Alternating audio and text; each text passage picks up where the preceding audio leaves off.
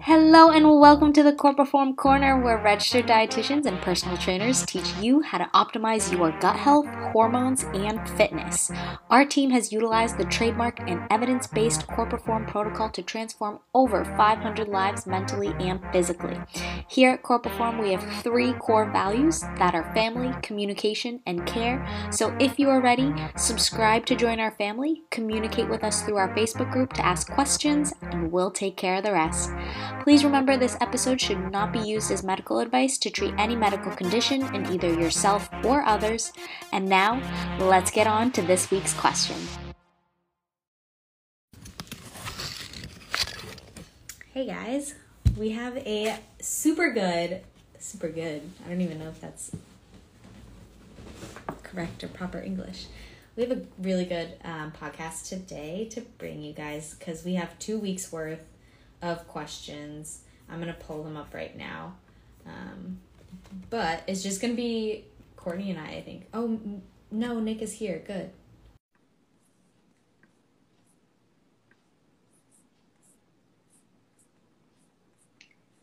All right, I'm going to pull up last week's too.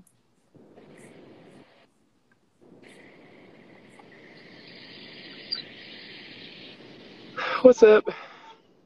Hey. I'm putting up the questions from from last week. Oh, Courtney. It's pretty creepy of me to do that. I should probably stop. Long time no talk, Court. I know, right? I miss the sound of your voice. 3 minutes. Okay, so why don't we just dive into our corner this week? So, hello and welcome back to the Corporate Form Corner. Actually, I just realized I think it's the beginning of the month. So next week we'll announce our giveaway winner for this month. Ashley's on vacation, so otherwise I told you guys this way. Remembered because Ashley's. So anyways, we will announce the giveaway winner. If you guys know, we choose one person every month who gives the review on Apple Podcasts to give a free bag of protein to. So stay tuned, leave a review, and we will choose a winner once a month. What's with you guys? Courtney, you just got back from vacation. Catch us up. Canada is amazing. Canada's a great place. I got maple syrup. I got poutine. I got ketchup chips. All of those things sound so weird, but like, it's the Canadian way of life. Amazing. Nick, how about you? What's been new? Really nothing too super new that I can share, but my clients are getting or basically my client load in person has picked up and online, and business is the busy time too, so it's just been a lot of work lately. So newest thing for me is that I've read a whole book in the last 2 weeks, reading 30 minutes a day, making sure while I walk. So that's been cool, getting back into reading more. So that's been cool. What book? The book I just read was what the heck is it? I guess I left it. It's the Subtle Art of Not Giving a F. Oh, yeah. Okay. I read that one. You said what? I couldn't get through that book. To me, it was like way too much yippity dippity. It is pretty choppy. Like there's it starts off one way and then just kind of twists a different way. I was like yippity dippity, and then you're like, yeah, choppity. Yeah, I don't. It just wasn't, to me. It wasn't anything new or novel. But anyways, I got like one thing from it. Yeah, I think if anything, that I didn't learn from like the other previous books that I've ever read on that type of stuff. But it wasn't bad. It was a short read. But anyways, alrighty. On my end, let's see. July 4th was great. We have more guests here. We've had 3 guests in the past month. So we've just been doing the whole like touristy thing. Chillaxing. I'm just full of fun words today. But on the kind of business side and for you guys' side, we have a free bloat guide right now going on our Facebook group. So we're gearing up for a challenge in the next couple of weeks that'll be free to enter, and we'll be giving free Core Perform approved recipes, a grocery list. Like, it's free to enter. There'll be daily challenges, daily lives, and then whoever participates the most will win $500. So that's going to be coming up this month. So if you're not in the Facebook group, make sure you check out the description of this podcast, join the Facebook group. You guys can always ask questions in there too. Hey, Denise, for joining. Alrighty, let's get into the questions now. So, how long do the effects of taking a probiotic last? If you were to stop taking one tomorrow, would my gut change tomorrow? Yeah. And the reason being is because your gut changes every single day. It changes every single moment you put food in your body. Now, those acute changes, they probably will take like 3 days to take place. Medium, I would say, would be like 4 to 6 weeks for us to see some really significant changes, and that's just based off of the literature. And then we also have like long-term kind of a microbiome footprint, like a DNA footprint that gets established in us when we're babies. And that can kind of be a baseline of what your gut kind of fluctuates off of too. So those would be the major one, kind of the major timelines, I would say, for probiotics. Are the adaptogens found in mushroom coffees enough to alter the stress response? What do you think? I mean, personally, I would argue no. When I've looked at the research comparing, like, if you're doing like an encapsulated form of like those adaptogens and like reishi and like lion's mane and all of those types of mushrooms, it's very like highly concentrated. Whereas like the stuff in like the mushroom tea, what's the brand called? The really popular one? Four Sigma. It's still in there, but it's not as effective because the dosage and the quality isn't as good. So like, yeah, you could drink it, but would it like be the same as taking like a pure encapsulated, like high quality adaptogen? No. I'm actually going to be an advocate. Like, Four Sigmatic does a really good job at, I think they put like 500 milligrams in each coffee, which is great. But 500 milligrams, okay, are we going to do that 3 times a day now? Or what are we going to do here? Like, who's going to want to be drinking that much adaptogenic coffee? Well, like, so is it like coffee ground and you're like making your own from it, or is it like in concentrated like serving sizes that it's like that in each serving size? Because I know, like, serving like if you have a thing of ground coffee, it could be, all kinds of different. Yeah. So. Yeah. Anyways, our 2 cents is that it's probably not enough to alter the stress response, because you'd have to be really consistent with it. You'd have to have a proper dosage of it. And the ones that are found in coffee, they're good, but they're not enough to alter your stress response. They're kind of best to give you like an acute response, maybe, I would say, but maybe not so much a long-term health benefit. Yeah. Unknown. To be honest, unknown. So next question. I know artificial sweeteners are bad for so many reasons, but could you explain why they're bad for the gut? Is it better to say like regular Coke instead of Coke Zero? And I will do a follow-up. Or, for example, if Coke decided to make a coconut sugar Coke, would coconut sugar be better? She didn't ask that, but I'm adding it in. I'm surprised I haven't done that yet.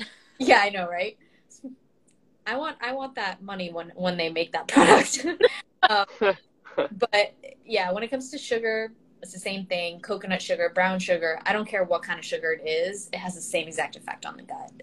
And it has the same effect on your blood sugar in general, like the way that you digest it and absorb it. And it spikes your blood sugar just the same amount. The bacteria that feed on it are likely going to be very, very similar, if not exactly the same. So it has the same effect no matter what type of sugar it is when it comes to actual like glycemic response of a sugar. If we're going to talk about things like brown sugar, coconut sugar, white table sugar, I don't care what it is. That's going to be bad for the gut. Now, when it comes to Coke Zero and artificial sweeteners, which one's better, right? Is it the inflammatory sugars or is it the inflammatory artificial sweeteners? And I don't think that we know for sure which one is better or worse when it comes to the gut. But when it comes to other health markers, yeah, of course, having Coke Zero is going to be better than having regular Coke because you're already drinking the same other chemicals, bubbles, everything else that's in it. Like, let's at least get out the sugar in it. Um, Artificial sweeteners, the way that I like to say it is sugar's going to kill you. Artificial sweeteners might take a little bit longer to kill you, and water's going to be best to keep you alive. Do you have anything else to add? Just very situational. Like the way that I think about it too is like if I have a client who has type 1 diabetes and wants to indulge in a soda, I'd be like, yeah, you do the Coke Zero. If I have a gut health client with SIBO, I'm going to be like, yeah, let's not have you do either, but Yeah. especially artificial sweeteners because it's going to cause more bloating and discomfort and not be great for your microbiome. So very situational, but Yeah. Alrighty, next question. If there is elevated anti-gliadin IgA levels while following a gluten-free diet, should someone get tested for celiac? Or when someone gets tested, or when should someone get tested for celiac? So anti-gliadin levels are one of the markers that come back on the GI map, just basically allowing you to see if you are reacting to gluten. And so it is an actual marker of your reaction to gluten. So you could not have celiac disease and just be reacting to the gluten, right? That's why we look at your IgA levels, that you are in a heightened immune response and are responding to gluten, and then we will test you. However, if you just have elevated anti-gliadin levels, that is pretty situational and basically is just an indicator of dysbiosis. I would not go and move forward with a celiac panel. But this does bring up to question, right? Because if I'm following a gluten-free diet, why is my anti-gliadin showing that I'm reacting to gluten if it's not in my diet?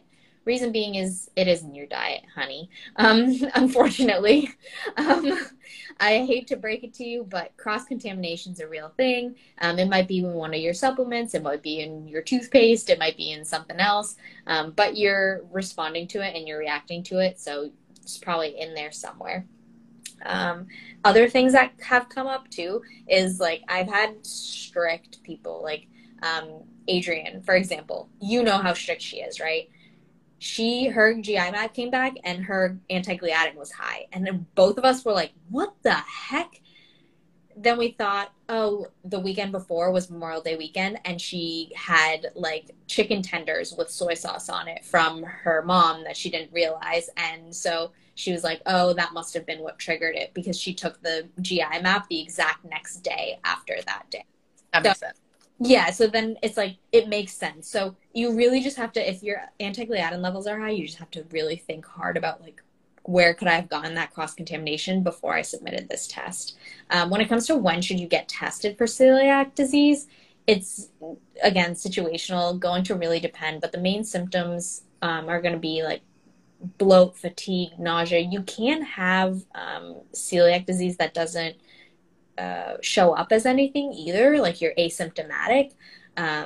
But if you guys want to know more about celiac disease and allergies and stuff, we have tons of podcasts on this, so definitely go check it out in our prior history. All right, let's get some CP Light questions in there. Any tips for meal timing for a nurse? I work 24-hour shifts where I can eat consistently and then have to sleep extra on the rest of the week, shortening my average day and have a hard time getting all my food in. Tips for meal planning for a nurse. Man, I have a couple of people that work in hospitals and long shifts. What they kind of tell me and what I kind of tell them to do too is obviously having your meals pre-planned or prepped obviously helps the most. So you can obviously just heat it up when you can, but sometimes they're caught up in a surgery or something that they're going to be, away from a fridge or whatever for a long time, or they don't have enough time to heat it up, and then I have 15 minutes in between one surgery or the next surgery. So what I normally do at that point is tell them to do something more like a protein powder, something along those lines. It's really quick and easy to help them hit their protein goal at least, and make sure they're being fed throughout their shifts. Is basically the biggest piece of advice that I have. Do you guys have anything that you guys suggest as well on that? I've recommended a lot of just like quick on the go things that don't like have to be refrigerated or can like withstand like being in like a purse or a locker or something. So like protein bites, liquid protein already ready to go. I can't. Corn protein. Hint, hint, there it is. Gotta have the shameless plug. Shameless plug, yeah. Rice Krispie. It's so good. So like I like to my way. Made muffins are my favorite. For like breakfast, frozen breakfast burritos have been like my go-to, where I just like make them the night before and then I literally throw them in my bag. And then this was back when I was working at the hospital, and I'd have to get there at like 5 a.m. I would have like a breakfast burrito ready to go that I made like the week before, that I literally just like threw in the doctor's lounge microwave and just like ate it in like 5 minutes. So That's a cool idea. Yeah. It takes like practice and like time to like prepare ahead of time, but like you're doing yourself so many favors if you just make the time to get it done and like set yourself up for success.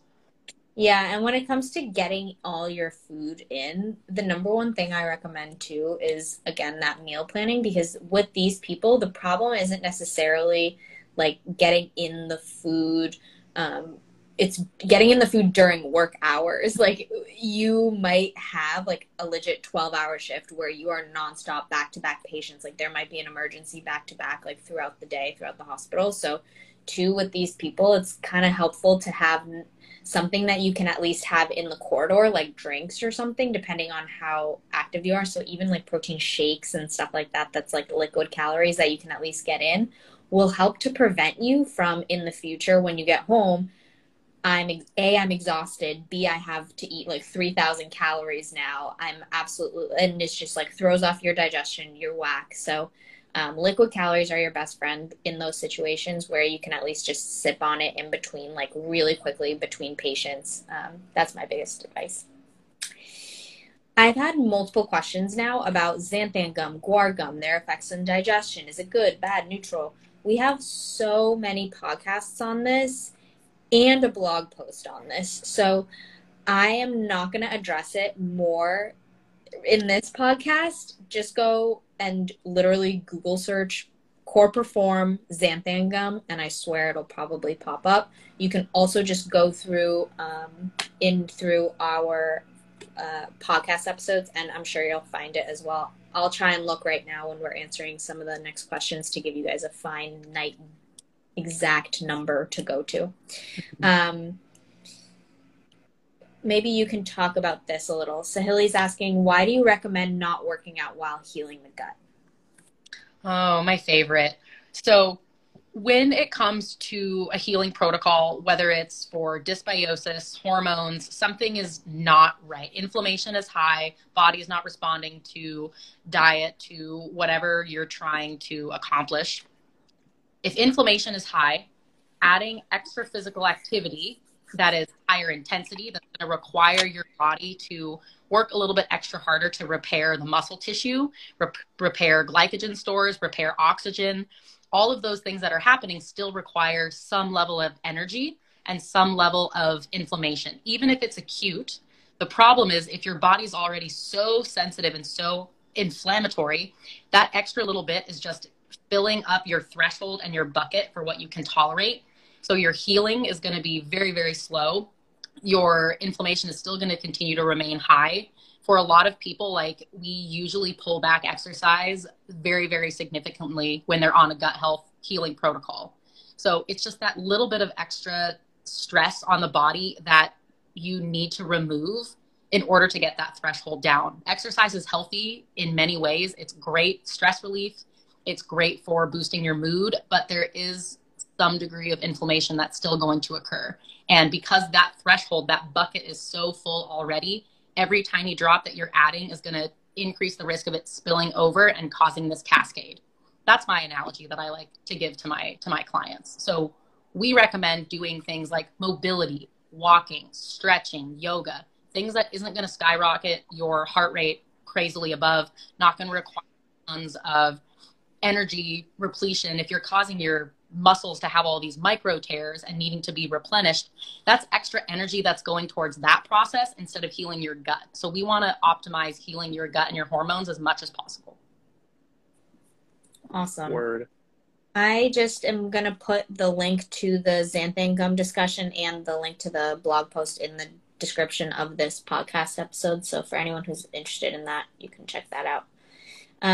Grass-fed versus pasture-raised versus animal products. Is there a benefit to the differences between them? Yeah. This has to do more, and we've talked about this too previously on a podcast where I'm trying to find it again now, but this is hopeless to try and do at the same time for me. But when it comes to grass-fed and pasture-raised, there's new evidence to suggest that because the ruminants, which is the stomach of the cow, is so complex, that it really doesn't matter if you buy grass-fed or not. The reason also being is that most of the cattle in America is grass-fed and they're just grain finished. So by that point, it's like, well, their majority of their life, which means that the majority of them as a cow, their meat, biological processes have been grass-fed anyways. And with their ruminants, again, with their stomachs being so good, is there really a point in buying grass-fed beef?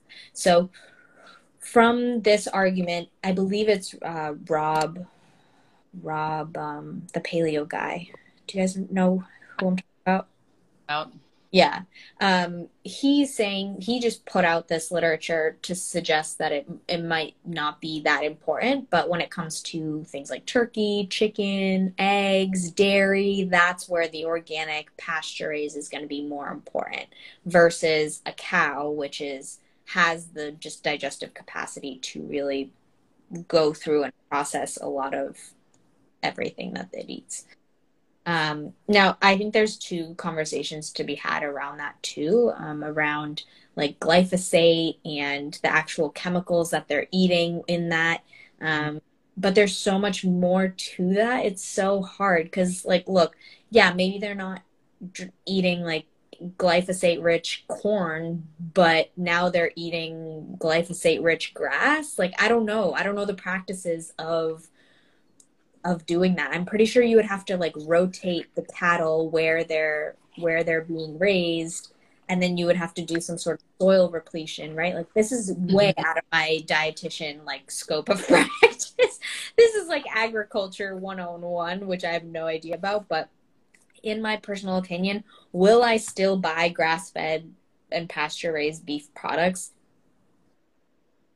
Yeah, I'd probably opt for that. But am I following for marketing? Yeah, I think so.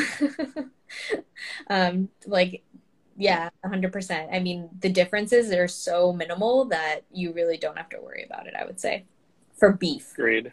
Yeah, agreed. Why is Wagyu beef so expensive again? What? Why is Wagyu beef so expensive? Do you remember? Premium cut. It's like the highest fat level. It's like premium. Yeah. At it. One day I want to, but anytime I've had the opportunity, I'm like, just kidding, $100. Yeah, it's like salmon when you go to sushi restaurants, how you can have like 3 different grades of salmon, and like the most expensive ones are usually that like fattiest because they'll melt in your mouth and they're just like they cook better, like things like that. So tastier. Now I'm hungry. I know. Next question is from CP Light. Can I make any kind of substantial progress working out a maximum of 2 times a week? A maximum of 2 times a week? Yeah. Yeah, absolutely. And also, I mean, just like everything, it all depends. So, like, if you're a novice lifter and you've been lifting, 3 to 4 months and just starting out, you're for sure going to make progress, even probably going once a week. If you're someone that's been doing it for 10 to 12 years, you may still make progress. It'll just take a little bit longer. And it all comes down to the quality of your lifts anyways, how much you're sleeping, what your nutrition looks like anyways. It's going to dictate your results mainly. But for sure, you can still make big gains off of 2 days a week. Most of my clients are 2 days a week. Some of them are three, but most of them are two. And honestly, like even with their nutrition and all that, not even in a great place, they don't like change physically that much, but their strength continues to go up. So I know they're building new muscle, and they're giving me good effort, and they are getting stronger because the logbook shows it, and the Cool. effort's there too. So yeah, absolutely. You can definitely gain it off 2 days a week for sure. Get it in when you can. Last question from CP Light. You guys talk about systemic stress. Is that different than mental stress? I mean, I feel like stress is stress in a sense. I feel like, like obviously different stresses hit you differently, or different parts of your body reacts differently to it. But overall, inflammation, it's all stress, it's all inflammation, all needs to be dealt with around the same way. So, what are your guys' thoughts? I mean, yeah, coming from experience, like if my mental, psychological stress gets to a certain threshold, it physically makes me Yeah, like my recovery is terrible. I have anxiety, my heart is racing, like I have digestive issues. So like, yeah, I would definitely argue that like at a certain point, unprocessed mental stress can play into that systemic stress and that pathophysiological stress. Yeah. 100%. Guys, at the end of the day, 100% your mental stress and your physical stress are exactly the same. It's still a fight or flight response from your body, so they are the same in the sense of how we respond to it and how our hormones respond to it. And that's why it's so important to tackle both, because if you're still stressed mentally, your physical self is going to be stressed as well. Absolutely. So next two questions I'm going to run through because we're running short on time. First one's from Demi. Broccoli, spinach, kale, and a few other greens cause me unbearable gas pains and bloat. I stopped eating them because of it, and so my greens intake is so minimal now. What do I do? First of all, download our top 5 bloat tips that we're sending out this week, because we talk about one of these things, which is cooking down your food. Cooking them down can help for absorption, but also can help to reduce the amount of air that you swallow, because it's no longer like a crunchy thing that you need to consume. Broccoli separately, and kale also, I believe, has raffinose in it, which is an undigestible sugar, and some people just react much more strongly to it. Cooking down your vegetables not only will enhance the nutrient benefit from it, so you get actually to absorb and extract more of the nutrition from it when you cook it, but also it helps to break down those fibers so you can digest it better as well. So cooking down food is one of the greatest things that has happened to humanity, which is why once we learned how to make fire, we were able to explode as human beings. But I won't get too far into the paleo diet from my master's degree any further. Next question. Erin is asking, this is the last question. How can psyllium help with both constipation and diarrhea? Can you explain a bit about how that works and what are recommending starting dosages? You can start with like 3 grams, increase slowly every day. The most important thing is to add water as you taper it up. And this is exactly why, the mechanism of action of psyllium. And this is also why it helps with both constipation and diarrhea. So psyllium works by binding your stool more and pulling water into the gut to help it pass. So it can help with constipation because if you're taking psyllium, it's bulking up the stool and pulling more water into the gut. It can help to pass if you have constipation. If you have diarrhea, it's bulking up the stool and allowing it to pass as a solid stool instead of as diarrhea. So it helps with both, depending on the person and depending on what's going on in their intestines and how their intestines respond. Mm-hmm. But the recommended dose I would start with is like 3 grams for a normal person. See how you tolerate it. Make sure you're getting enough water in, and then slowly increase, as well as increasing your water. That is so important. Otherwise, it will make you feel worse. Do you have anything else to add to that, Court? The other thing I always like to tell my clients about, they're like, why is it beneficial? Like, what does it do? I always explain that part first. And then the second part I explain is it's literally pure powdered fiber that your bacteria love to feed off of. When you're giving your microbes that optimized bacteria as fuel, they're able to digest them, break them down, produce short chain fatty acids, which is one of the most amazing healthy compounds that your body can have. So it's kind of a 2-for-1 when you're taking psyllium husk. You're helping your motility and helping your digestive issues, but you're also feeding your good bacteria in your gut as well to produce all of the acids as well. So kind of a win-win. We love that. Yeah, absolutely. That's the last question that we had of the week. The last thing I want to add about the psyllium husk is that if you have like colitis or ulcerative colitis or something like that, where you have like severe diarrhea, you can definitely taper up faster than 3 grams a day. That was just like my statement for the general population. So always make sure that you talk to a registered dietitian. Nothing on this podcast is medical advice. Make sure you talk to someone who can give you a more specific game plan there. Okay, with that said, thank you guys all for joining. Be sure to join the Facebook group if you want more of this information or to join our upcoming bloat challenge. We'll be collecting questions there for next week also. Alrighty, talk to you guys soon. Bye. Bye. See ya.